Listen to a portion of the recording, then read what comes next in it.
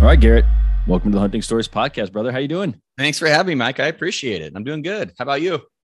Oh, man, I'm doing awesome. It's been a good day.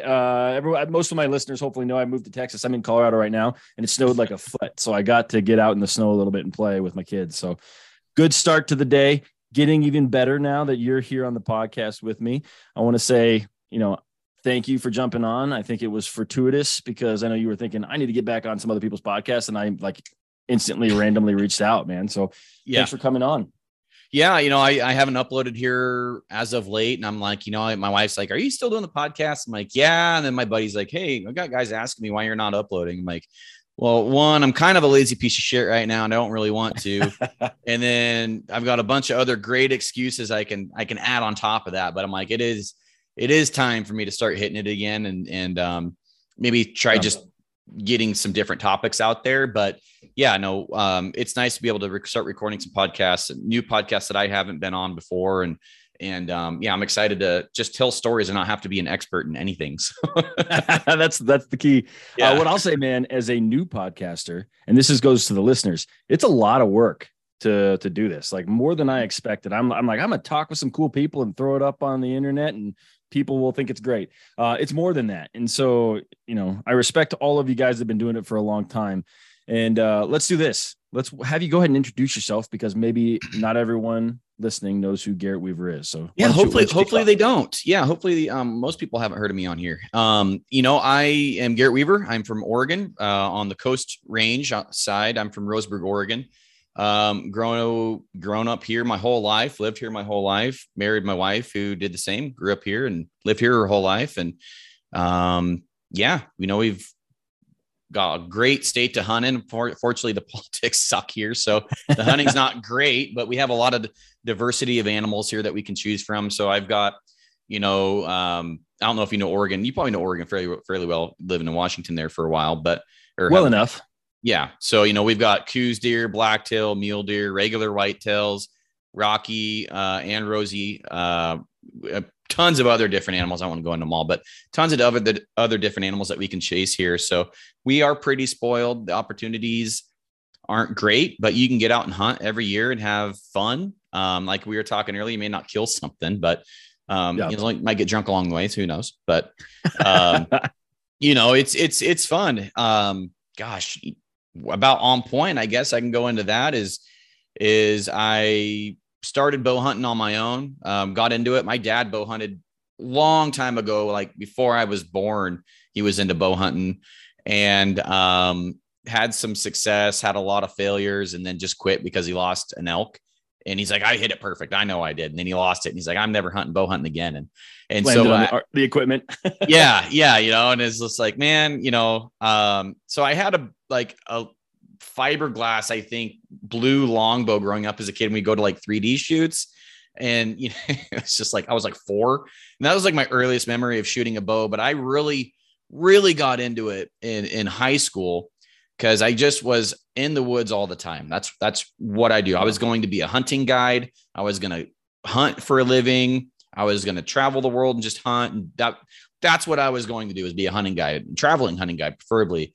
And so I was in the woods all the time. And, every time we hit the woods, actually about the summer after I graduated, I took 6 buddies up in the woods in 6 different trips. And I'd spent 4 to 5 days up in the woods, for about 5-6 months straight. I knew exactly what bucks were where, what there was to offer. If I would go down this little trail, they would pop out 400 yards that way in the edge of the unit. I knew exactly where to tell you to stand and everything. And we went 6 for 6 trips, 6 different bucks, 6 different buddies, it was just it was just automatic. Yeah. None of them were huge, but and then I'm like, this just isn't really that fun anymore, And so that's when I really made the switch into just bow hunting. I'm going to make it as hard as I can on myself, minus going with a trad bow, and just really dive into this thing. And then it kind of just struggled. It was a giant struggle. I killed a buck every year. But elk, my family wasn't very successful elk hunters. And, so I had to figure that out pretty much on my own. And then, a friend of my dad's kind of took me under his wing after I struggled for a couple of years, never drew my bow back, never had a bull come in. never got within even 100 yards of an elk. I mean, which is kind of hard to do over here. I mean, you're bound to stumble into something over here if you hunt. I couldn't even do that. And then just stuck with it. Now it's just really taken off. And I help people through all those failures and experiences and learning curves. And I just really love being able to share that passion with people now. And that's kind of where On Point came from, is just all those little tips, tricks, and knowledge that I picked up from either myself learning the hard way or just picking guys that were way better than me. I'm blessed with some really good shooters here locally that I was able to learn how to shoot a bow the way you're supposed to.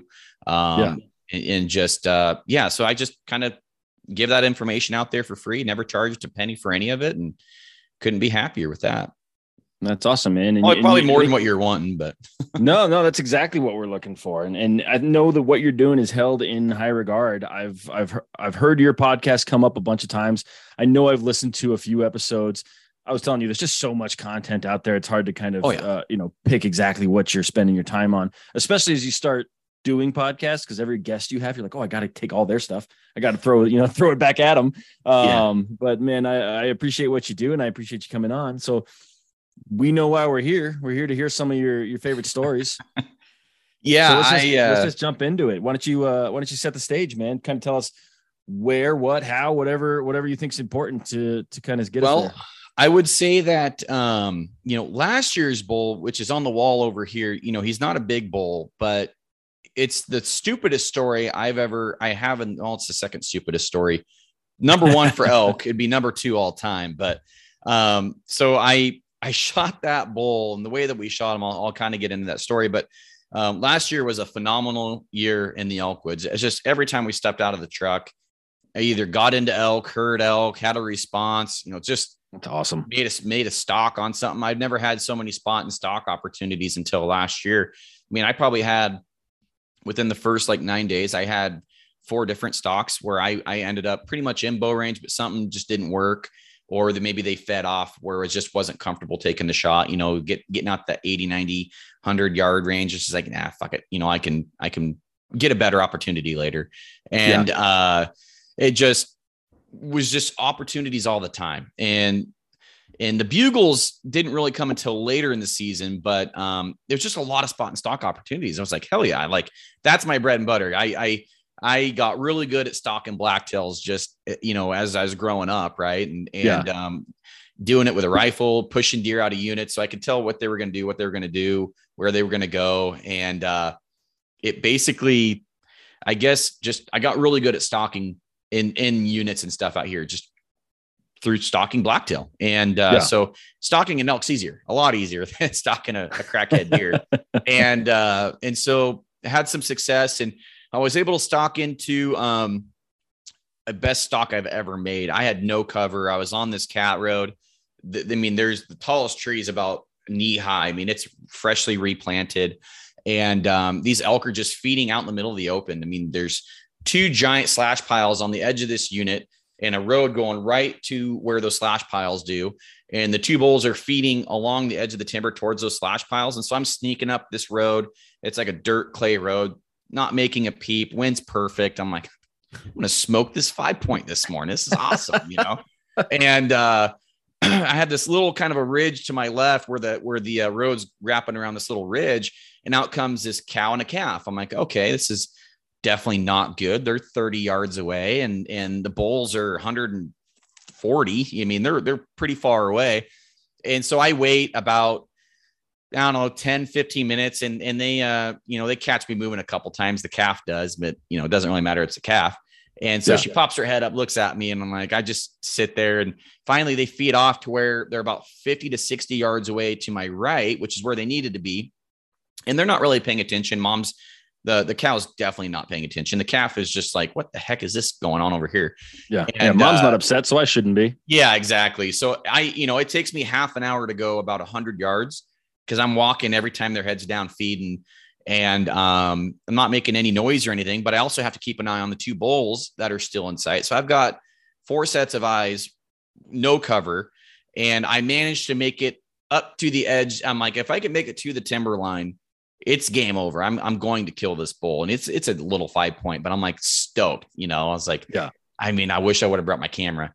And so I'm making the final like 30 or 40 yards. I can cover it pretty quick because now the bulls have wrapped around those giant slash piles, which if people don't know what slash piles, it's like basically chunks of logs that didn't make it into a load. Basically, it's just not good. And they can be the size of a camp trailer. I mean, they can be pretty freaking big. So yeah, I have a pretty big obstruction between me and the bulls. Might as well be a house. And you can just basically run from there. So I kept sneaking up, and then I find the bull 50 yards broadside. I'm like, oh yeah. Okay. It came over. Yeah, dude. I was like, oh no, I just sat there for about 30 seconds. I'm like, okay, just like breathing's good. Dial's good. Re-range. Okay. Grab the right arrow. You know, I've got everything's right. And, okay. Time to draw back, pull. I'm shooting a hinge. I get great shot execution with my hinge. And, all right. And it just, as soon as that pin settles, the bow goes off. And I'm thinking, hell yeah, that's a dead bull. And then I watched that arrow go shoot right about 2 feet below the bull. I'm like, oh fuck. I was like, what just happened? Like, I'm looking at my sight tape. I rearranged the bull. He run like 5 yards to my left. And so now he's like still about 50 yards. And I'm like, I just reload, I guess. So I did the same thing. Punk and shoot just barely under his armpit. I'm like, okay, now I'm mad because that's a shot I do not miss. Like I practice twice, a lot. Right? I shoot a lot. I'm very confident. Cocky is taking shots you shouldn't. Confidence taking shots that you should. And I was very confident in those shots, man. Like I talk myself through the shots. I'm like, you know, as I'm drawing back, you're dead, dude. You're so fucked. Like, boom, like I'm going to kill you. And both of those shots, no, nothing. And the only thing I can think of is that on the second shot, he maybe kind of ran out and then back a little bit. So maybe I lost like 5 or 6 yards and just shot right under him or something. I don't know.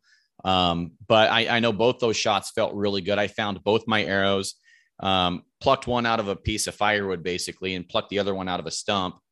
And then he's at 80 yards. And I'm like, you know, I just missed that bull twice, and 80 yards is definitely in my wheelhouse, but it'd be irresponsible for me to take that shot at this point because now I'm not confident. And yeah, it's just, you know, I need to go back to the truck and shoot my bow and just figure out what happened.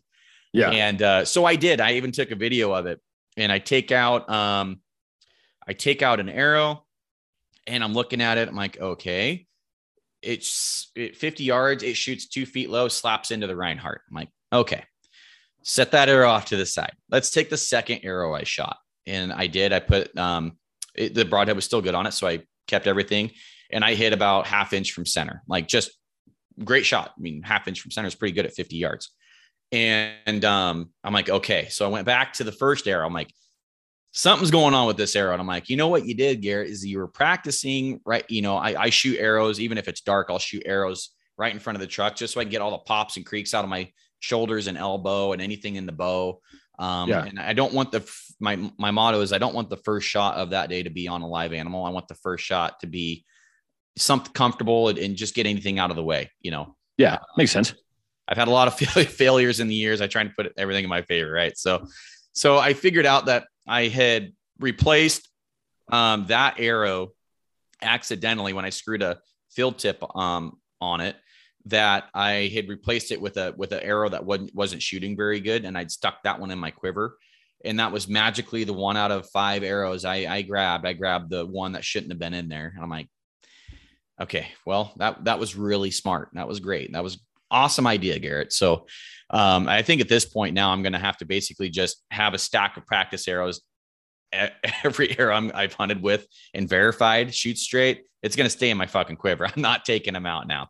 And so I'm pissed off. I'm driving off the mountain. I'm calling my hunting partner. I'm like, well, you're up, you know? And he's like, what do you mean? I'm like, I just missed a fucking bull, dude, at 50 yards. He's like, what? I was like, broadside out in the middle of a unit, you know, it was right here. And he's like, oh my God. He's like, how did you miss? I was like, long story. I fucked up, but I got it figured out. And he's like, you must have really fucked up. He's like, you don't do that. And I was like, I know, but no one's above making mistakes. I did. And I know there's a bull in here bugling because I was here last night and that wasn't him.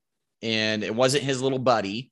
And so there's got to be a third bull in here with 5 or 6 cows because I heard them calling the night before. I'm like, let's go find him. And I tell him right where I had him. I sent him the Onyx points. He's like, I know where that bull's going. And with Rosie's, you know, you can kind of do that. Once you have them figured out, you can figure out right where they're going to go. And if they're not here, then they're definitely over here. And just doing your homework and being in the woods a lot, you can figure that out. And he had this herd pegged. Like, he's like, I know exactly. Well, we're going to go kill him tonight if he's talking. And so we go up, I meet him up on the mountain and I'm shooting my bow. He's shooting my bow. We're both shooting pretty good. And I've got my confidence back and I'm like, well, you're a shooter, man. I'll just leave my bow in the truck. And he's like, no. Bring your bow. He's like, but I do appreciate being shooter. He's like, I do. No one's ever done that for me before. So I was like, okay. So we make a 4-mile-ish hike. I don't know if it was 4 miles. It was pretty freaking far. Down this steep face where that bull went off that I was calling to the night prior and nothing. Wind's howling. I mean, even if a bull bugled, you probably wouldn't hear him. We covered this drainage, that drainage, this drainage. And then finally we get all the way down to his truck because we made one hunt from my truck down to his. And we're driving.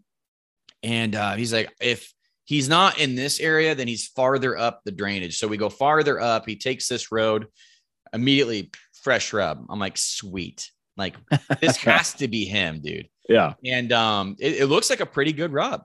And so we park, get out of the truck, and I've got my bugle and bow, and he's got his bow. And immediately I start smelling elk. I'm like, okay, there's elk in here somewhere. The wind's blowing downhill. So obviously they're probably above us, or we're smelling somewhere where it took a piss or something. And we continue our hunt back towards where we had ended our last hunt. So we're just basically kind of just checkerboarding, sectioning off where it's not until we run into them, process of elimination kind of thing. And I get a couple more whiffs of elk. We head back to the truck. He's like, if we're getting, he's funny. He's a really good elk hunter. So he's like, if the wind's coming downhill and we're smelling him, he's got to be right here. I was like, okay. He's like, there's a road that goes right there. And I was like, all right, yeah, let's go there. So we drive back around about a mile. We get up this other road. We're bebopping along, having just talking. And I pretty much given up on finding the elk at this point. We've got like an hour and a half until dark. And he comes around this corner, and the rub that we had seen about a quarter mile below us on this road. And there's a new unit. So we're on top of the unit now, and we're just getting it ready to drive into the timber patch where we think he could be. Come around a corner, and he's standing right there in the freaking road with his cows.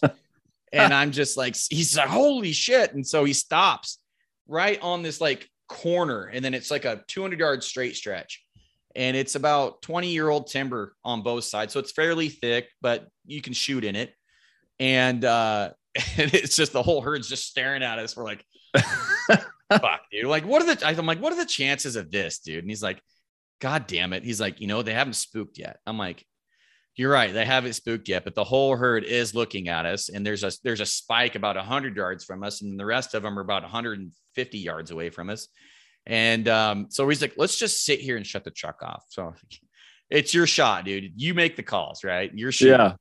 So he shuts the truck off. We're sitting there, and he rolls down his window. Bzzz, and then as soon as he does that, the bullhead ran back into the timber.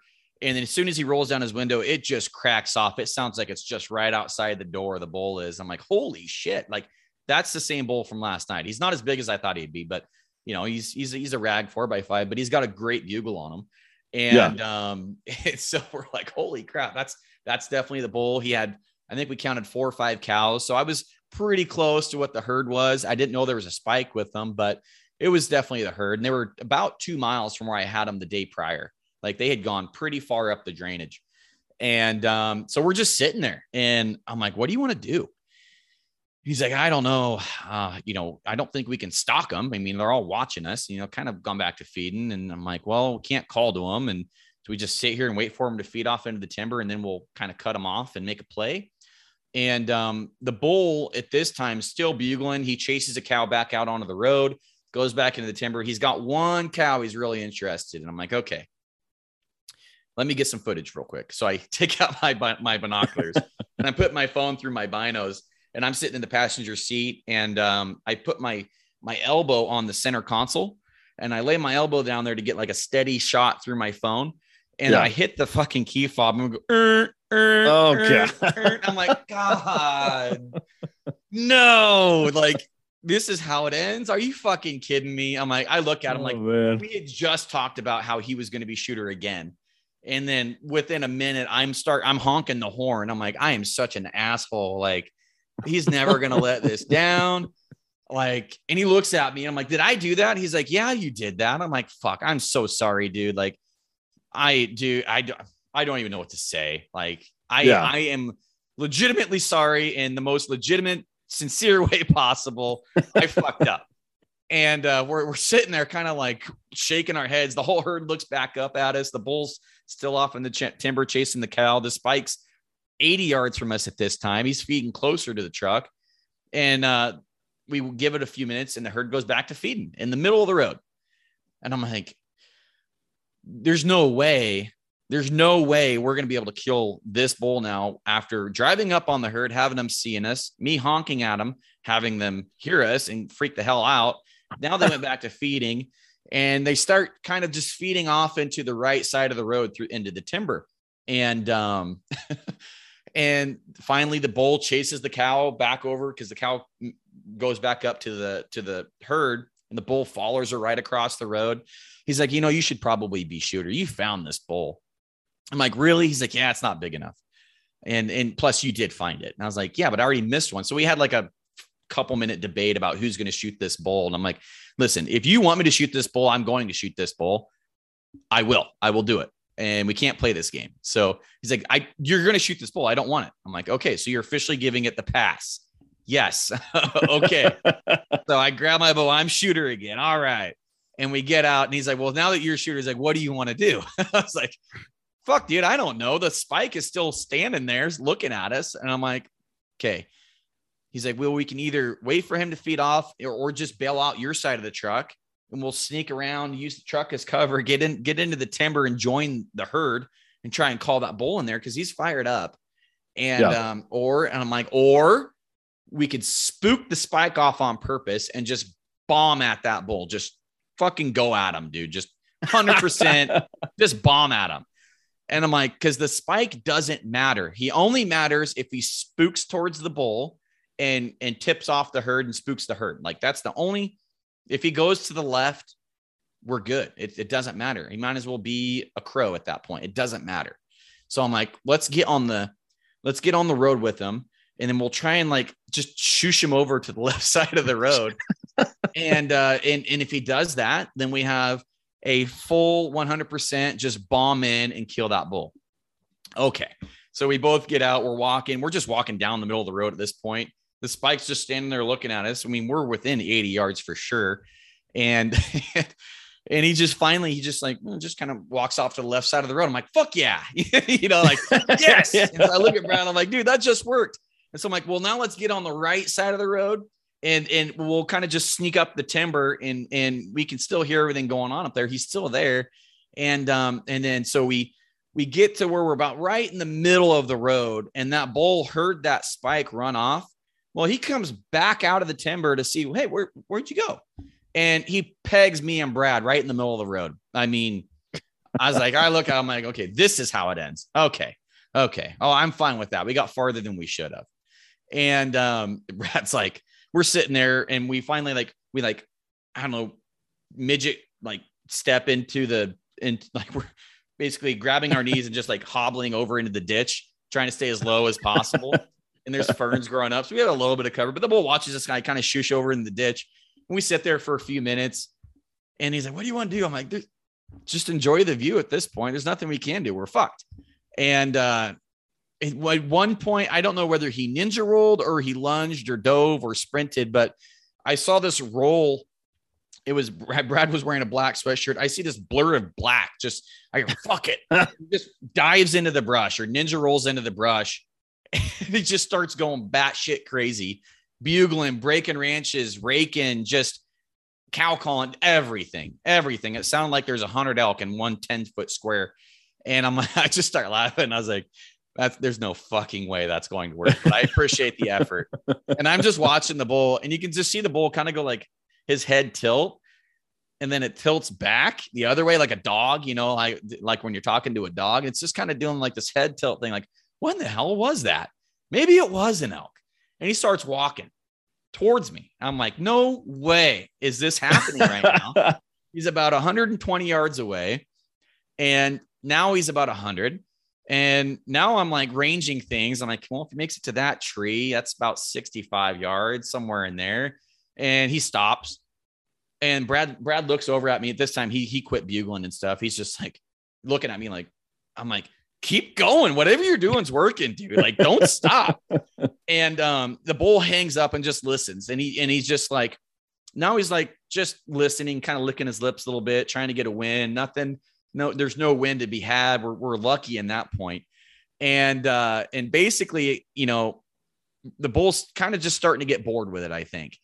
And I look over at Brad. I'm like, Brad, go about 10 more yards into the timber and push on this bull really fucking hard. Like, go get into his cows. Just fucking run. And so Brad just goes up there ways, just crashing like a bull, pissed off, and just starts raking, doing the same thing. But he pushed right up into that bull almost. Well, that bull didn't like that. And he immediately, there's a little cedar, just pecker pole growing right off the side of the bank of the ditch. But he's about, 40 yards from it. So he walks up to that cedar tree, starts raking the shit out of it, still standing on the road. And he's got to be within 15, 20 yards of Brad. Like, they're right next to each other. Yeah. Brad almost got in between him and his cows. So the bull didn't like that. He starts getting real territorial, and I'm ranging. I'm like, that's in range. I'm like, that's like 67 yards, I think. I'm like, I can shoot that. And so he's still quartered to. I'm like, I don't like that. So I'm like, the bull's going to have to really get into this tree and turn broadside. And about that time he does. Give him one last range, draw back. I was just like, I cannot believe this is happening right now. I'm just thinking, okay, that's it. Boom, bow goes off perfectly. Felt great. Here to smack the bull. And then the bull churns and whirls and goes off. And then within 10 seconds stops. And I'm thinking, if that arrow went where that pin was, that bull's smoked, like absolutely done. And then about a minute goes by, and I hear a crash, and it's about 60, 70 yards off the road. I'm like, I think I just killed that bull. I'm pretty sure that bull's dead, and he's right there. And when I heard that crash, I yelled to Brett. I'm like, down goes Frazier, like, like, he's like, did you shoot that bull? I'm like, dude, I just killed that bull. And he's like, there's no way. I'm like, that will never happen again. Like, it's all on Instagram. I'm like, we're just laughing, walking back to the truck. And I'm like, we got to call somebody and tell somebody what just happened. So we called our buddy James, and he's playing poker, drinking beer with my cousin. And he's like, well, fuck that. I want to come help pack. I'm like, well, it's not be much of a pack, dude. It's flat ground within 70 yards of the road. I'm like, you can come up and have a beer with us up here. How about that? Bring a kill bottle with you. And he does. He brings a couple, I don't know, probably hams or something. I forget what they were. And that bull died right where I heard him. And I hit him about 2-3 ribs farther back than what I wanted. He was ever so slightly quartered to me, but I hit him right here. I definitely got, if I didn't get both lungs, I'd be shocked. I didn't take everything out. And then it came out in the guts. So either the arrow kind of took a little bit of a churn once it went in, or I got bounced off a rib or something. Yeah, something. And I mean, that bull, it looked bad when you got up to it. I'm like, because the arrows, like the fletchings got hung up coming out of the hide, but it was right in the middle of the guts. I'm like, well, that doesn't look very good, but he's dead. And I made a good shot on him, but I'm like, that arrow had to do something funky when it went into that bull, because he died within a minute. I mean, easily inside of a minute. And so I cannot believe, I mean, that was the stupidest elk. I mean, we honked at him. We drove up on him. He had us pegged in the middle of the road. I mean, we gave him 3 more than obvious opportunities that we were hunters and with, bad intentions and he's hanging up on the wall, just can't believe that bull man let us get away with that much. But, the bro guys say, it only takes one. Well, I mean, that was the one that year. And I can't believe that's amazing, man. Yeah. I was getting anxious for you when you said that, like caught you in the road. Cause I've been caught in the road by some animals and it's never worked out for me. So no, good for you, man. Good for you. Yeah. And Brad ended up passing on that bull and then killed. He's a very good elk hunter. But fire season started screwing with us a little bit last year. He got a little antsy and shot a 4-point. I think I might have blacktail that score higher than his 4-point. I mean, it was the smallest 4-point I've ever seen for a Rosie. But, and he's like, he sent me a picture. He's like, fuck. I was like, dude, you killed a bull in like a level 4. So you have very, very small places of land that you can even kill a bull on right now. And you managed to kill one. I'm like, that's incredible, and yeah, his wife was there with him and it was pretty cool. Filled the freezer. Yeah. I mean, he kills a bull every year. Pretty much every year. And I do too now, but I mean, he's definitely got some really big rosies over mine. And I think this year we might start passing on bulls. It takes everything I can not to throw an arrow down range at one when I get a shot. Cause it's pretty hard. I mean, it's not easy. Yeah. I get it. Yeah. Rosies are I think rosies are tough. The toughest. I mean, out of Rockies versus rosies, I'd rather kill a Rosie any day. It's just, to me, it's a bigger accomplishment, Yeah. For me, I'll take what I get. I think I've only pulled back on an elk. One time. And my buddy ruined it for me. I'll tell you this story. I may have already told it on the podcast. And if so, sorry to the listeners, but you don't know Garrett. So it's all good. Yeah. Hunting in, central northern Colorado. And, basically it was 2020 when there was a huge snowstorm, like 12 inches of snow. Basically we were locked up for a day in camp. But the next day we get out, we're glassing in the morning and we see this big old bull just sort of cruising right where we planned on hunting. So we're like, all right, well, let's just go follow his tracks. He'll bed down. We can just follow his tracks until we get to him. So one of my buddies got hurt. So he stays back at camp in that same glassing spot. Me and the other buddy go up and we spent hours following these tracks. He never sat down, but before we know it, all of a sudden there's another bull. We don't know it's another bull. We're just like, oh, there's a bull, huge bull. But it pins us. We really have no shot at it. It's probably about like 60 yards. So within range, but we can't move. Mm-hmm. We weren't prepared for him to get up on us. Either way, he spooks, runs. And my one buddy at this point is like, let's go after him. And I'm like, let's follow these tracks and see if that was the bull that we were originally chasing. And it wasn't. It was definitely a different bull. But I'm like, we're not going to catch him. Like, who knows where he went? We can follow his tracks until tomorrow, but we're not going to catch him. At the same time, our buddy who's just injured in glassing is like, there's a herd. I found a herd of elk and they're bedded on an open hillside. And he sent us a photo and we're like, oh shit. Okay. So I'm like, let's go to the herd. And my buddy's like, no, let's follow this one we busted. And I'm like, we've got elk staying put versus an elk that we have no idea. So I'm like, all right, we'll go over that next hillside, that next finger ridge. And if we don't see anything there, let's have lunch. And then if these guys are still there, we'll go back and get the other herd. So long story short, nothing happens. So we end up going back to that herd. And we hike down to, there's basically a saddle in between us and we can see him from this other hillside. And I'm like, all right, let's drop down to that saddle. I'll hike around the mountain and up the back. And if the wind is good, I'll come in from above them. You get up to the same elevation and then you push in that way if the wind is good. Mm-hmm. My buddy's like, all right, let's do it. So I'm like, don't start hiking until like you give me 20, 25 minutes to get a head start so I can get around him. So I get up, I get around, and it's like a nice warm day because it's September, right? So the snow's wet and quiet. Like you can do whatever you want in the woods. You're not going to make any noise. And I'm just sort of trekking on this ridge top and I see an antler. I'm like, ooh, I got it. Like, let's go. So I drop my pack. I drop everything. I go in with my bow and I've got timber probably to about 30 yards from the elk. And I'm just slowly moving through it. And all of a sudden I see another elk and another elk and another elk. And I realized that there's probably 15 to 30 here. Like, I'm not even really sure. But the bull that I see, raghorn, but I don't care. I just want to get a shot on him.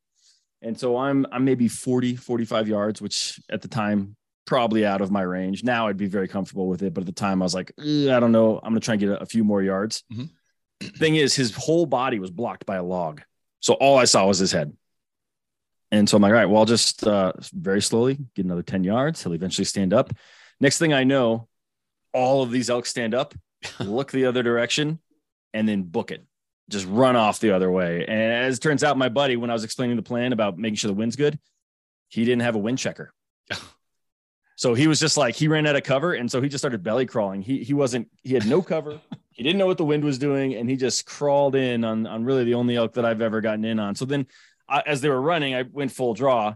The whole herd was over here. I had a bull and I was like, I think that's 50 yards. So I put my 50-yard pin on him and fired. Shouldn't have done it. Mistake. Like, good thing that elk was probably more like 80 yards away because that arrow landed well short of that herd of elk. No elk were injured. Nothing was hurt but our pride. But that's the only time I've ever drawn back on anything, man. That's crazy. So like you were saying, it's hard to draw back. So it's hard to hear hunters like yourself say, maybe I'll start passing on some stuff. That gives the rest of us hope, saying that we can get better. We can get to that point because I'm not there. I mean, it took me, and granted, I was trying to kill an elk the easy way, and there's just not really an easy way. It's trying to be lazy, when I was 16, 17, just learning how to do it. And then, I always had to have a friend drive me because my first pickup was a drum set. So I can't drive that anywhere. And I had to choose between a drum set and a pickup. So story behind that. Chose a drum set because the drum set was going to pay for the pickup because I was going to become a professional drummer. And that never immediately happened. Too, right? Yeah. So I always had a buddy with me or had to have somebody drive me up there so I could go hunt. And I think it took me 6 years to finally kill my first bull with a bow. And then every year since then, it's been pretty much not, I'm not gonna say automatic because that just takes away from how hard it really is. But it's been, once the first one falls, it's kind of like, okay, now they're going to start falling every year. It's just, that's what I'm hoping for. Just got to get that first one. It is. I mean, the first one's the hardest, I think, because you got so much nerves and pressure. You mean, where does all this pressure come from? Like, why do we put all this pressure on ourselves to make I don't know, just to make one really good shot and to kill a bull. And it just, all this pressure, I am so guilty of it. And I still do it to this day, but like I tell about month and a half to 2 months before September, like I get anxiety. I truly do get anxiety. And I get this like tightness and this bad feeling in my gut because that 6 years of failure, that is probably the biggest reason outside of my love for actually hunting elk, but the fear of failure drives me probably more than my successes do. And I never want to eat another elk tag in my life. I honestly believe I will eventually, it'll happen, but that fear of failure pushes me so hard to hunt so hard and to never have to experience that again. I hate it. I'm the type of guy that I hate winning more than I love. All right. I hate losing more than I love winning. I am that guy, I am too. It really does drive me. So, and I have a lot of motivation because I failed for so many years, and I say failed, but I didn't fail. I learned and I got better, but, I in my opinion, I failed. My job is a provider for me and my wife, and a hunter is to put meat in the freezer. And for elk, I didn't do that for many years. So I understand that. It's funny you mentioned this anxiety thing. I've never really had anxiety because it's just been a learning thing for me. But I did get hit with anxiety actually a week ago, based on last season, because I'd never felt more prepared to go into the elk woods, and then the season got torn away from me, and then I was just like, "What happened?"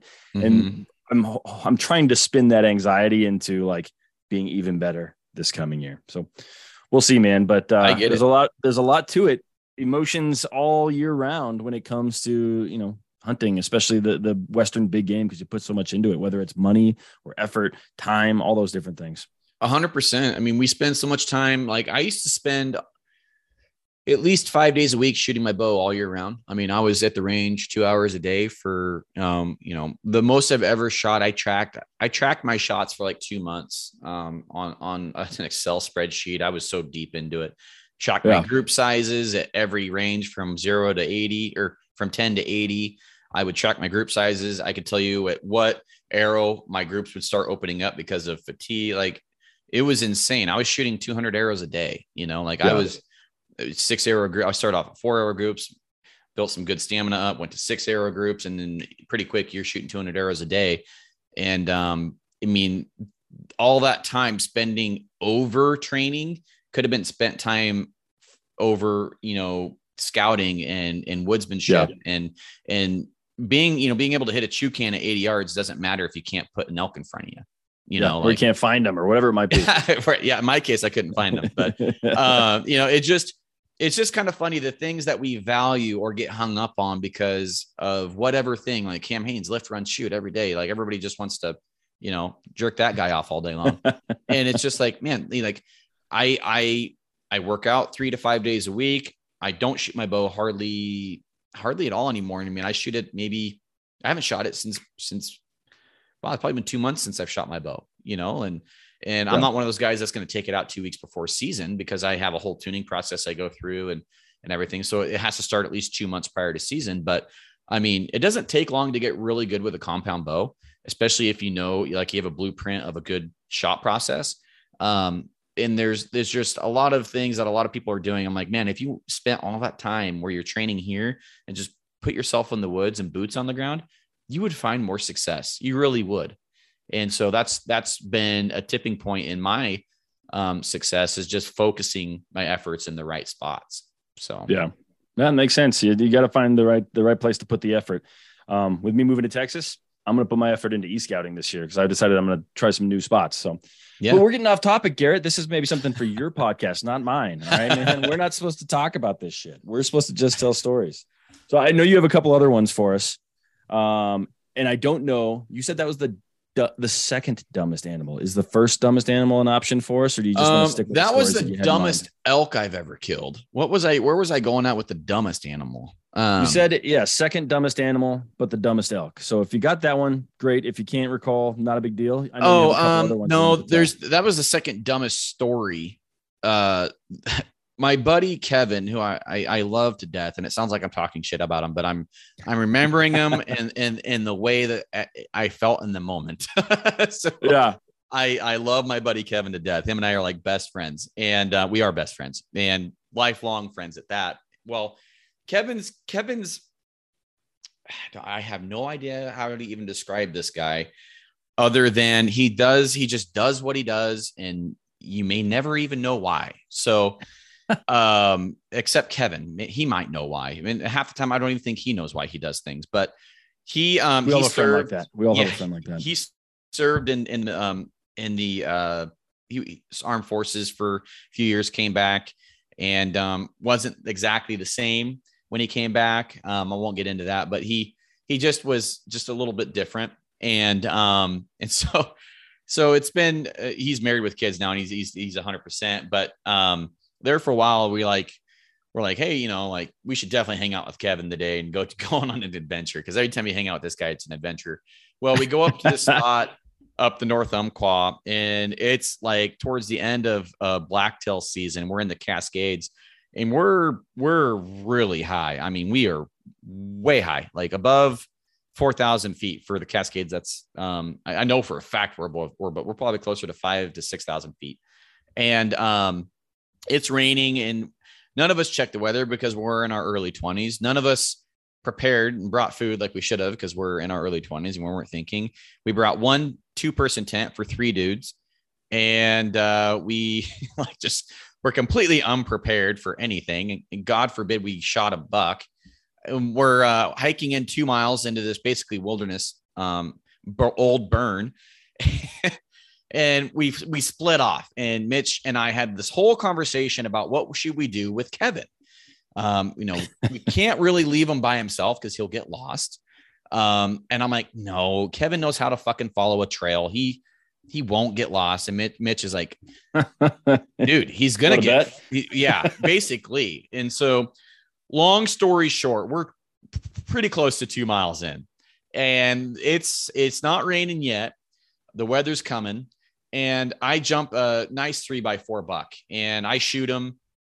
And I am the worst offhand shot shooting at a live animal that I know. I'm dog shit. I fall apart with a gun. Like I just get too excited. I punch the trigger and I missed one of the biggest bucks of my life up there on another trip. And, but I got this one and, I'm yelling at Mitch, I got one. You're going to like this one. It's a good buck. And so I call him down to me. I'm already working on the buck, got some pictures of him. And the buck's actually mounted upstairs and he's not huge, but the story behind this buck is why I mounted it. Well, I'm calling to Kevin, where are you at? We're yelling. He's the farthest one up on the hill. So it's Kevin, Mitch, and me. We're making a push through this burn. Well, Kevin's like, oh, did you kill one? I'm like, yeah, you heard me shoot like 4 times. Yeah. I got him. And, I'm like, come on down. Like we'll all pack this thing out together. Well, Mitch comes down right away. You know, he's hunted his whole life too. And Kevin, not so much. And, we're working on this buck and it's been, I don't know, 10, 15 minutes. I'm like, where the fuck is Kevin, dude? And he's like, I don't know. I'm like, Kevin, where are you at? And he's like, I'm just sitting here. Why are you just sitting up there? Why aren't you coming down here? He's so far away. I can't even hear him. We're like yelling. He's got to be 200 yards up the mountain. And he's like, my feet hurt. I was like, okay, your feet hurt. I'm like, are you going to come help pack out this animal? And he's like, silence. I was like, okay, Kevin's probably not going to help pack out this animal, but it's just going to be me and you. And this is a big bodied buck. It's a high mountain buck. He's got a lot of fat on him. He's a big blacktail bodied buck. And I'm like, you're not going to have to pack this son of a bitch out of here. Like, this is not going to be fun. And it's starting to just piss and pour on us. It's just getting with it. The wind there was a giant front moving in, about 40-mile-an-hour winds. Now we got sideways rain. We're putting this freaking thing in our pack. And I hear boom. I'm like, oh, Kevin just shot one. Boom. I'm like, well, maybe he didn't. Boom. And Kevin's hunting with an AR because it's Kevin. Don't know why. He's just hunting with an AR. So Mitch looks at me and him and Kevin were like super close at this point. And they still are, but they were like, even me and Kevin were close, but they were closer. And, and he's like, God damn it. I'm like, what? He's like, Kevin's fucking lost, dude. That wasn't shooting at a deer. Kevin's gone. Kevin's lost. He's shooting 3 shots so we can come find him. And he's getting, I was like, there's no way Kevin got lost, dude. The trail's right there. Like, all you had to do was walk east. Like, that's it. Like, you can't not hit a trail. And then he's like, watch, no, there will be 3 more shots here, probably 5 or 10 fucking minutes. And we're going to have to go find Kevin. And I'm like, no. So I'm like, on the way out, we'll find him and we'll see what he shot, you know? And Mitch is just fucking pissed. And like, we're getting wet. Kevin's not helping. He's gone, probably lost. And then a few minutes goes by, boom, boom, boom. I'm like, okay, you're right. He's definitely lost. It's 3 more shots. I mean, it's way gone. It's so far past where he should be. We can barely hear the shots now. I'm like, he's kind of going in the right direction though, because that's towards the truck. But I'm like, if he's going in the right direction, why is he shooting warning shots, you know, or help find me shots? And so we get the buck in there, and we both have a lot of weight, and blacktails aren't big, but everything's wet, right? That adds weight. The buck is wet. It was way too heavy of a pack for both of us. And so we're hiking out, and the weather really starts to hit, and it changed from rain, 30-mile-an-hour winds ish to like definitely 40. I mean, and hail, and it was pelting you in the side of the face. So you couldn't just walk the trail. You kind of had to like walk with your head to your right shoulder so it wouldn't just smack you in the face. I felt like someone just was shooting you with like a 410 over and over again. Just it hurt. And so we finally make it out. It takes us a couple hours, and we finally make it out. We are soaking wet, no rain gear because we weren't prepared, no food because we weren't prepared. And we're like, the whole time, me and Mitch were like cheering each other. I'm like, dude, when we get back, I've got this can of food. We're going to eat the shit out of that can of food. It's going to taste so good. We're going down to the store. We're buying hot dogs. We're going to get some beer. It's going to be awesome. We're going to get warm in the truck. You know, the tent will be dry. We can at least change in the tent. And I'm like, oh yeah, let's get back here. I want to eat. I'm hungry. I'm freaking starving, cold. Well, we get back. The tent's wide open. Kevin's in the truck in the passenger seat. And I'm like, okay. So Kevin found his way back. He's in the passenger seat of the truck, sitting there. But why is the tent wide open? It's fucking, everything's wet, right? I mean, you can't have a wide open tent. Every sleeping bag, every pillow, the tent soaked. Great. I'm like, I told Mitch, I'm like, if he ate the food, I'm going to fucking kill him. so I'm like, we walk up to the truck and Kevin's got the only can of like beans or something. And he's like looking at us like, oh, you guys get one? You know, it's just like eating the only food we had.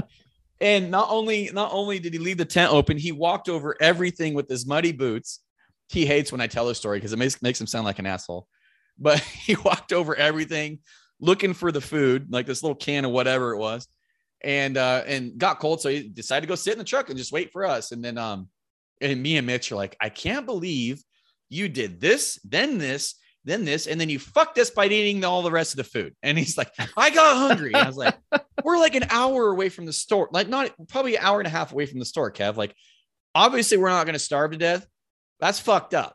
So yeah, we drive down to the store, and then actually I've got it. Let me grab the picture right here. This is the picture of the of the buck. I mean, it's a good blacktail, not a huge one or anything. But which one's Kevin? That's Kevin. I was gonna guess that one was Kevin. Yeah, I told Mitch, I'm like, there's no fucking way he's gonna be a part of this. I was so mad. I was like, he doesn't even deserve to be a part of this picture. And then Mitch is just like, whatever, man, it's cool. And then I'm like, you know what? I'm gonna have him be a part of this picture so I can point to this moment when he pissed me off so bad and he fucked us. I'm like, I'm gonna point to that picture every time I get mad at Kevin. I'm like, remember this? And then I mounted that deer just so I could like, remember that, Kevin? Remember that hunt? Wasn't that fun? So that's like, I hate when you tell that story. You make me sound like an asshole. I'm like, no, Kevin, you're just Kevin. You got to email me that photo so I can post it on the Instagram so people can actually Kevin, see it. And we are all still like super best friends to this day. You can see how skinny I am in that photo, but yeah, I mean, that guy right there is the best offhand shot I know. He is absolutely incredible. He let one of the biggest bucks him and I have ever seen get away in that same exact spot I shot that blacktail, because I pulled up on it quick. He's like, Garrett's got this, like a 40-yard shot, and the deer's going bing, bing, bing, you know, shoot right over it. And like, he's like, dude, I gave you that shot. I'm like, you shouldn't have. You know me. Like, I'm like, you fucked up. That's not even. That's your fault. I'm mad at you for not shooting that deer. Like I said, let's lay out a ground rule right now.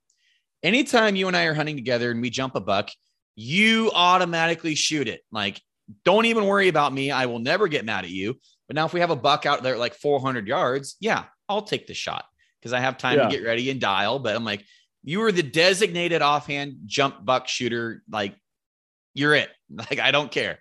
So we haven't had that issue ever again. But yeah, so that story, man, that's actually one of the funnest memory. I mean, it wasn't fun at the time, but looking back on it, I wouldn't trade that memory for nothing. I mean, yeah, man, it's funny how those stories all end up that way, right? Like the worst experiences you've had are your favorite stories, and they come up on this podcast often, which is great. That was the worst blacktail pack out I will ever have. There will never be a worse pack out than that one. That was the worst.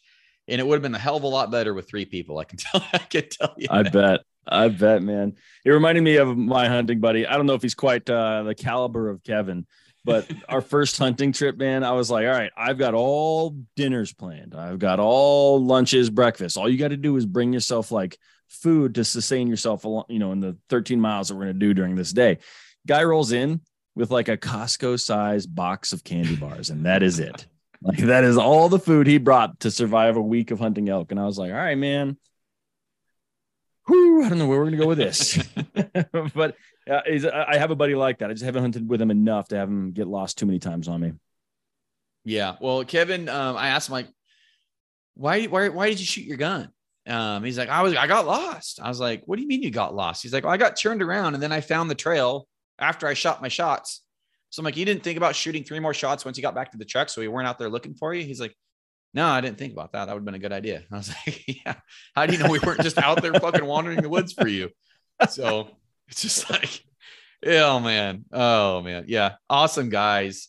Great friends. But yeah, I mean, he still does funny shit like that every time we hang out. I mean, he's deep into conspiracy theories now. And so every couple times a month we'll get together and watch conspiracy movies together. And he shows me the That's awesome. and greatest. Yeah. It's awesome. But yeah, that's perfect, Garrett. That's the exact kind of stuff. Like my personal favorite hunting stories are when is of a friend being an idiot. And so thank you. Like those are my personal favorite. I don't know what the audience likes or not, but I love them. But yeah, I know. I think I kind of pulled that out of the ether here. You had some other ones planned. You want to dive into those, or you want to wrap it up? It's entirely up to you. I'll go as long as you want. I've got one that was really interesting. It's not really that funny. Brad Powell was kind of funny in it. I got the whole thing on video. So if you want to go on my Instagram, I think it's still on there. It's the story is called "What the Fuck Happened," I think. It's on. Is it on my Instagram? We'll see real quick. Yeah, it's WTF happened. What the fuck happened? And it's a story of my bull from 2 years ago. So me and Brad Powell are hunting together again. I took him out one of my spots that I used to hunt years ago. We just weren't getting into the elk 2 years ago where we were. Like we were the first like 5 or 7 days. It was phenomenal. And then it was just like a desert of elk, nothing. And so I'm like, let's go hit some new area. You know, we need to get out of this rut. And so we did. Right before dark, I find this nice 5-point. Actually, no, that's the bull from 2 years ago. The one I shot last year looks almost identical to that one. So okay. Now I'm talking about that bull.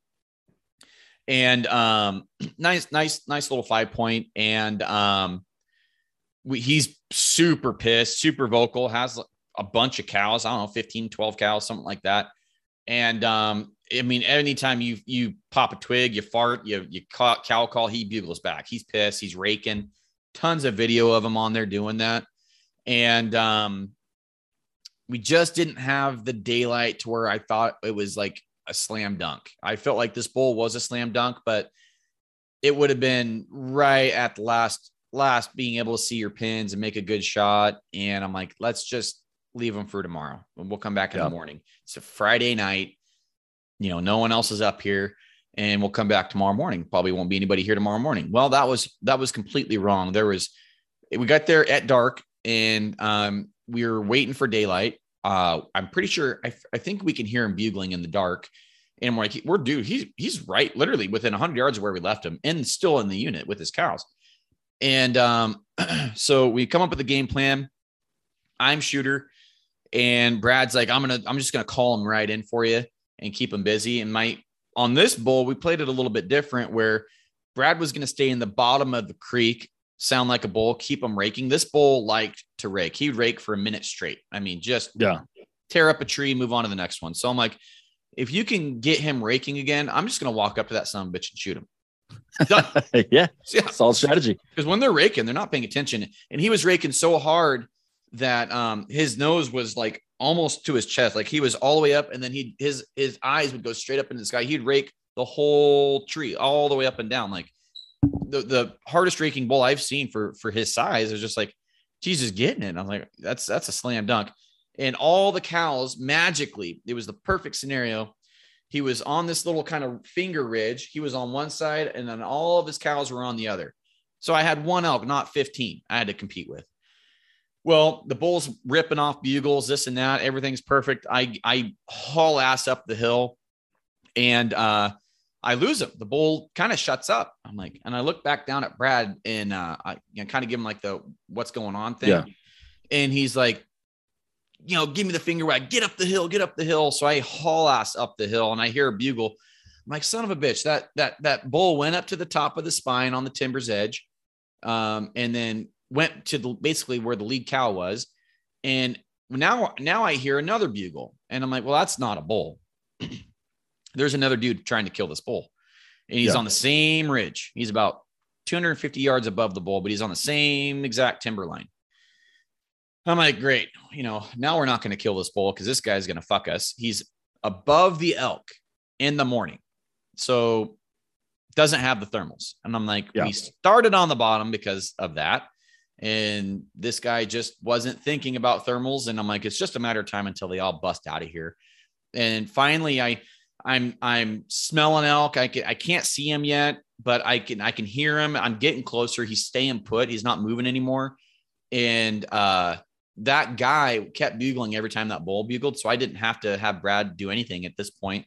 I walk about to the very top of the finger ridge, about 20 yards from the timber's edge. And I come around this reprod fir tree, and I look around it, and I'm staring at a cow about 10 yards right in the eyeballs. I'm like, shit. And then, so I'm like, we're just staring at each other, and she's just not a very old cow. She's probably like a yearling. And I'm like, okay. So I just kind of ever so slightly just go behind the tree, and I'm like, I'm just going to go over here instead. And then I'm looking at another elk, and I'm like, shit, like I am right in them now. So I've got a cow right here off to my left, about 10 yards. I've got a spike bull about 20 or 30 yards right here. And then the whole rest of the herd. And there's an old landing that bull is on with like 2 cows, and he's right there. And they're all looking at that guy bugling. He's out in the middle of the open, sitting on a stump, bugling at these elk. And I'm like, what are you doing? Like, they're not going to come to you.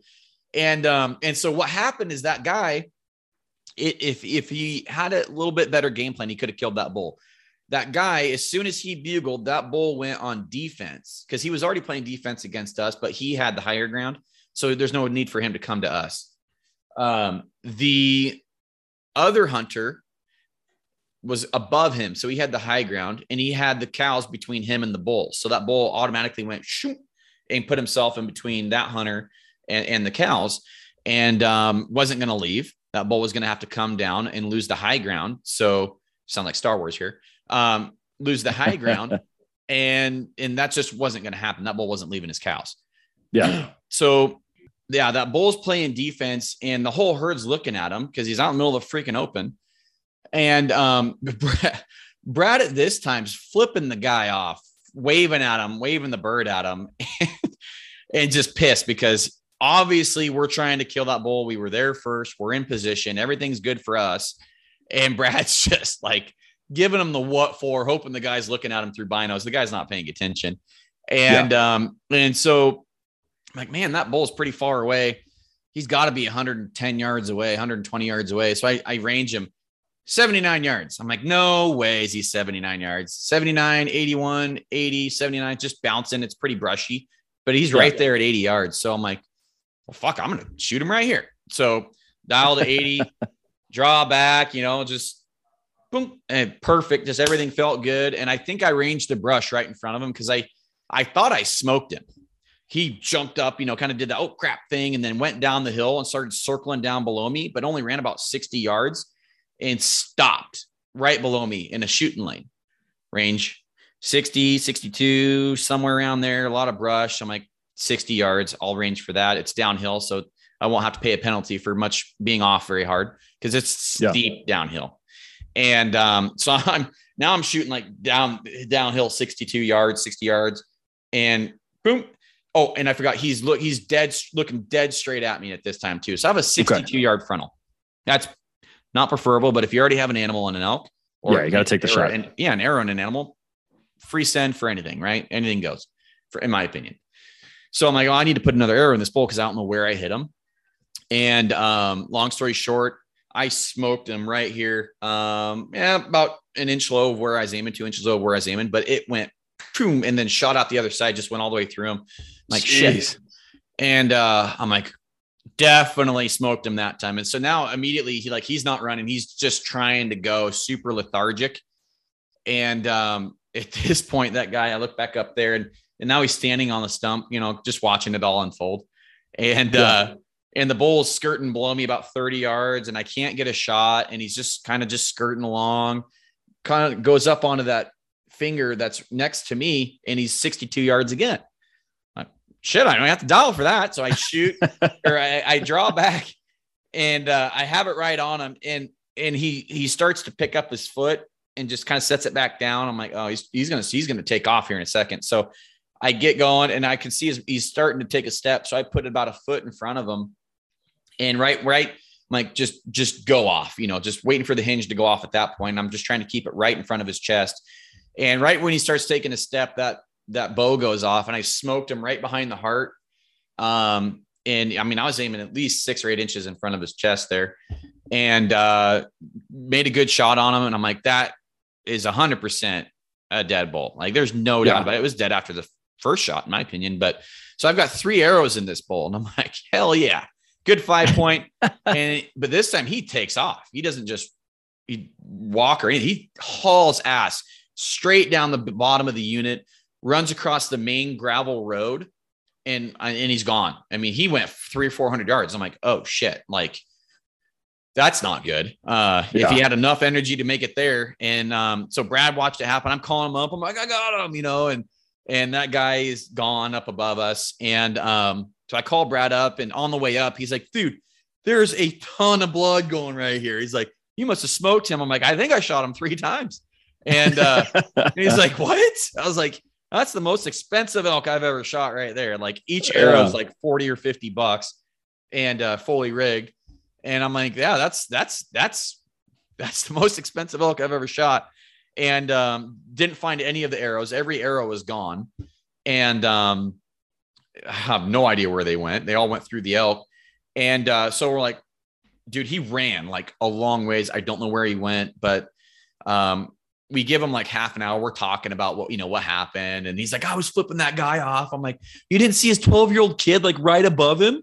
And he's like, what are you talking about? I'm like, you flipped off a 12-year-old, dude. And he's like, oh, fuck. He's like, I hope he didn't see me. I'm like, I hope he didn't see you either, dude. So, well, now that guy that was up above us is waiting for us down on the gravel road where the bull was, like, crossed the road. There's another truck parked out. So now we got 2 trucks, 2 different groups of hunters down there on the road.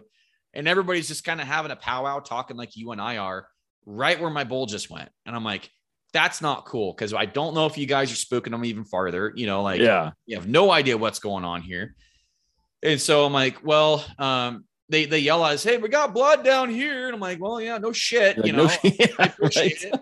And so we go down there. I'm like, there's no point in even tracking the blood from here. And basically we go down there. I'm like, hey, what's going on, guys? I'm like, hey, you shot that bull, huh? I'm like, yeah. He's like, we were stalking in on that bull that was in the bottom. I'm like, what bull was in the bottom? He's like, dude, there was a ripper in the bottom. He's a big bull. And I look at Brad. I'm like, yeah, you are kind of a big bull, aren't you?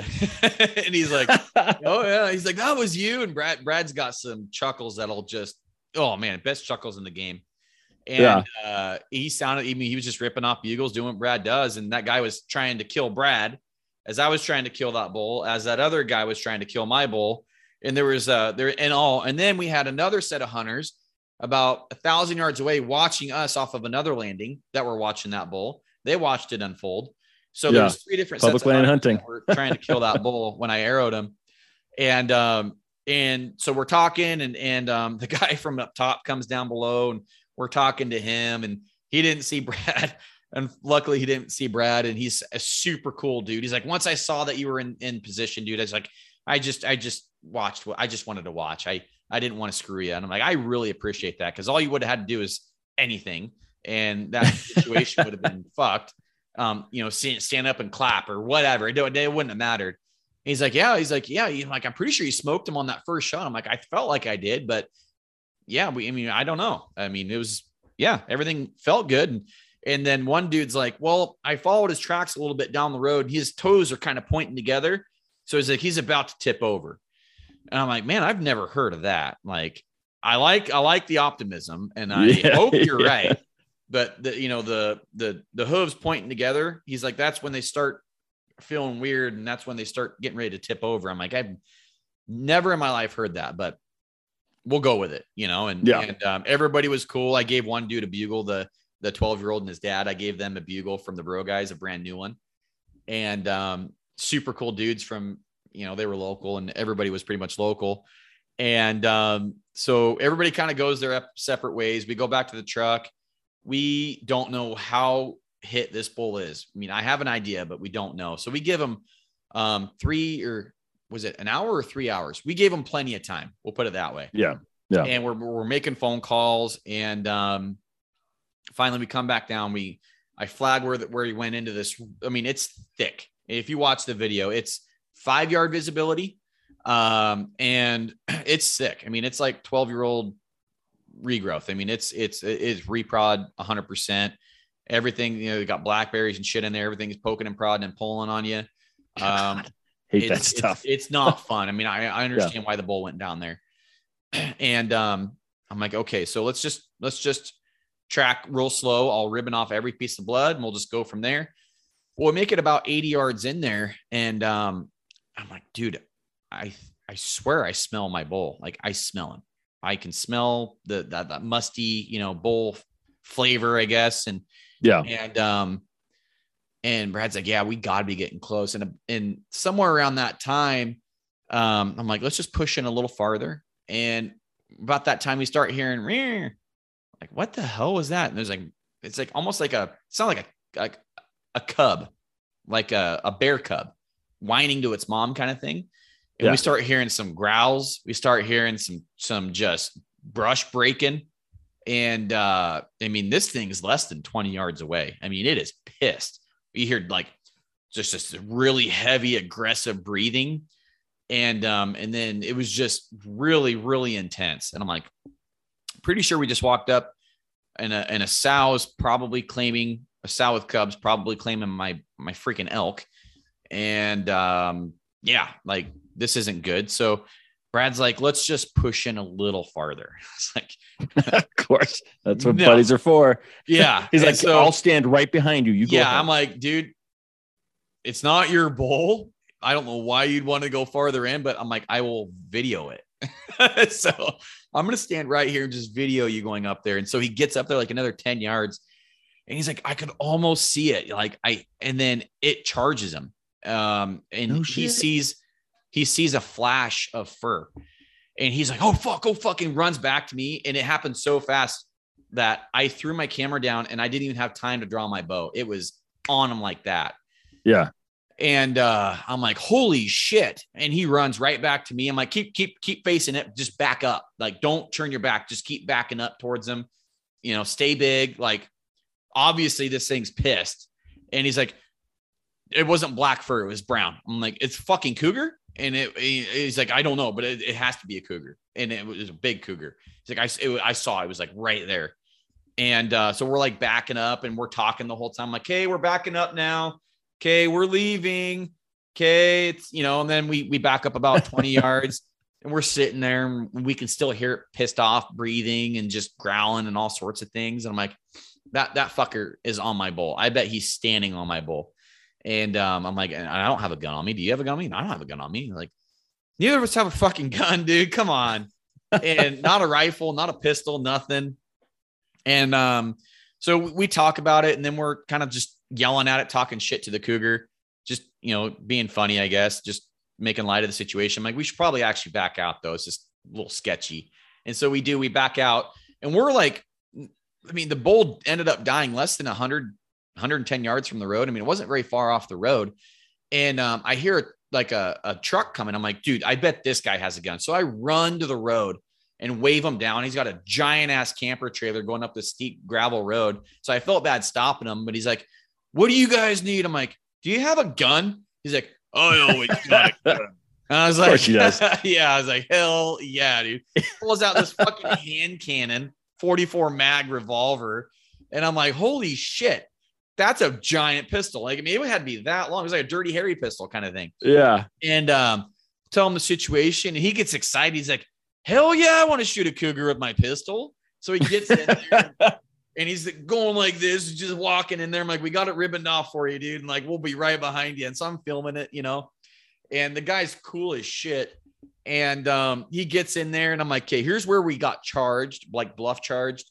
Like he's right here. If he's still here, he's like, all right. So he's kind of walking through the brush like this. He's kind of like a big redneck dude, just super cool. And he gets up there and about 10 yards from where Brad stopped, he's like, well, I don't see a cougar, but I see your bull. And I'm like, you found my bull. And he's like, yeah, it's right here. I'm like, fuck yeah. Like, and he's like, but there's no cougar. And so we get in there and that cougar had to be like literally right where it was right on my bull. It was standing on that bull. And so that guy's like, you want me to hang out with you for like a few minutes, while you guys start working on this bull in case he comes back? I'm like, I'm happy to have you, for just a few minutes. And when we went back out to the road, Brad also grabbed my machete. So we were better than machete, nothing. And then so the guy's like, you know what? I'm gonna take my truck and my trailer. I'm gonna go park it. I'm gonna bring some buddies back. We'll help you pack it out. I was like, that's totally unnecessary, but I appreciate it. Thank you.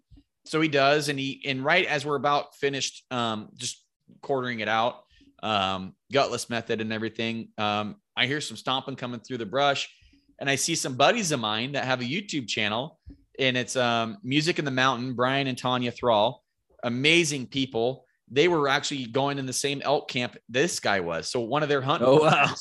Yeah. And they're like, we thought it was, and to make the full story come full circle, they're the ones that were watching me 1,000 yards away when I shot my bull. And they had a whole conversation because my buddy Brad always wears a beanie. Doesn't matter if it's 100 degrees, doesn't matter. He's always in a beanie. And so when they saw him through the spot and scope, like, that guy's got a beanie on. He's like, I wonder if that's Brad and Garrett. He's like, who else wears a fucking beanie out here? That's Brad for sure. Like, that is Brad. So as soon as that guy went back, he's like, yeah, these two guys killed this bull. Cougar charged him, and guy's wearing a beanie. He's like, oh, we got to go help him. So they showed up with a couple pounders, and we had a big laugh, a big drink. And then we all just, I think I packed out the head. That's it. Like, that's awesome. They wouldn't let me pack out my own bull. They wanted to help and brought us a beer, and I have a pistol now. I bought one. But yeah, my wife is like, immediately go buy a pistol. You need one immediately. Yeah. And so, but that was the most sketchiest elk hunting story I've had. I think that I can remember anyways. But yeah, so always carry in the woods, kids. That's what I can say. That's one of the sketchiest, and then with the happiest endings of a story I've ever heard, Garrett. Yeah, I mean, it was odds.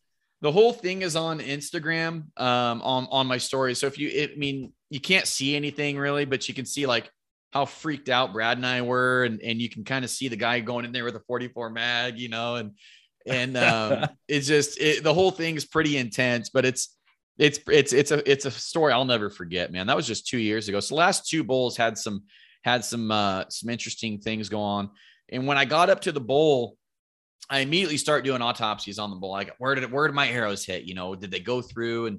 And immediately I see an arrow about 2 inches behind the heart. So when you hit a heart, I don't aim for the heart. That just means I shot low, 3 or 4 or 5 inches. You try to aim for the middle or upper third, is what I do. So I shot a little low and a little, about 2 inches behind the heart, which for a moving target, it's 62 yards, something like that. That was your third shot, right? That was my third shot. Yeah. The second shot hit it exactly where I thought I did, is right here, but it was about 2 inches low. So those two shots at 60 to 62 were both 2 inches low. I think I dialed for 60, if I remember right. So the math completely adds up there. It was just brushy, and the rangefinder wasn't picking it up very good. The first shot I missed. Really? Yeah. There was only 2 holes in that bull, and I knew I shot him. The shot felt perfect. And the only thing I could think of is that the brush was so thick. I was picking up the brush, 5 yards in front of the bull or something. But the way that he reacted, I might've my fletchings might've slapped his chest or something, because he acted like he was hit. And when he only went like 60 yards, I'm like, he has to be hit, like he left his cows, he went downhill, he's looking back up at me, and like, I made the right call. If I would have known he wasn't hit, I wouldn't have shot, obviously, but I shot that bull twice, and both of them were pass-throughs. I hot dog styled through that bull at 62 yards. It was just a laser. Yeah. Yeah. Well, hindsight's 2020, but I'm glad the bull went down. He went down. Great story. Yeah. He didn't go down quick. With my arrows almost crisscrossed in that bull, because they both hit about the same height. And I'm just like, how did he make it that far? He had a arrow go all the way through him, got all the goodies, The second shot was a little low, but I mean, it caused some serious damage. I'm like, that bull was freaking tough. I mean, they're monsters, man. They are. Yeah. And he was probably fired up, maybe a little bit of adrenaline from the bull below him, the bull above him. Yeah. He was ready to fight, right? So he was probably just ready to go. Yeah. I mean, you can never underestimate, you know, an animal's will to live, and especially a bull like that. It's just crazy. I mean, I can't believe he made it that far. I never would have thought he would have made it at 100 yards, but he ended up going close to 500 yards. Wow. So, which is, yeah, and bled the whole way. I mean, he was bleeding good the whole way. So it's just like insane. That's crazy. Yeah. Well, I'm going to make sure that I'm going to try my best to get that story specifically put on the podcast, like show notes, so people can check that out. I don't know how to do that, so I'll have to see if it's even possible. if not, people can just go to your Instagram, which I'll also put in the show notes, man. But Garrett, man, this was fun. You had some awesome stories. I think we've been going. I've taken up more of your time than I think I asked for. So why don't we go ahead? Yeah. Yeah. Why don't we go ahead and wrap this thing up, man? Why don't we tell the people where they can find you, a little bit more about your podcast, your Instagram, whatever else you want to share, and then we'll if you just type my name, 2 R's, 2 T's, Garrett Weaver on YouTube, I'll pull right up, and On Point with Garrett Weaver, available on any podcast audio thing. I mean, from Pandora, Spotify to iTunes. I'm everywhere, and that's the same as my Instagram handle too, is On Point with Garrett Weaver. Super original, but it is, it's fun. We're going to start uploading again here soon, and actually just uploaded yesterday, and try and start getting some more information out, and hopefully help people, along their journeys, and try and find some successes too.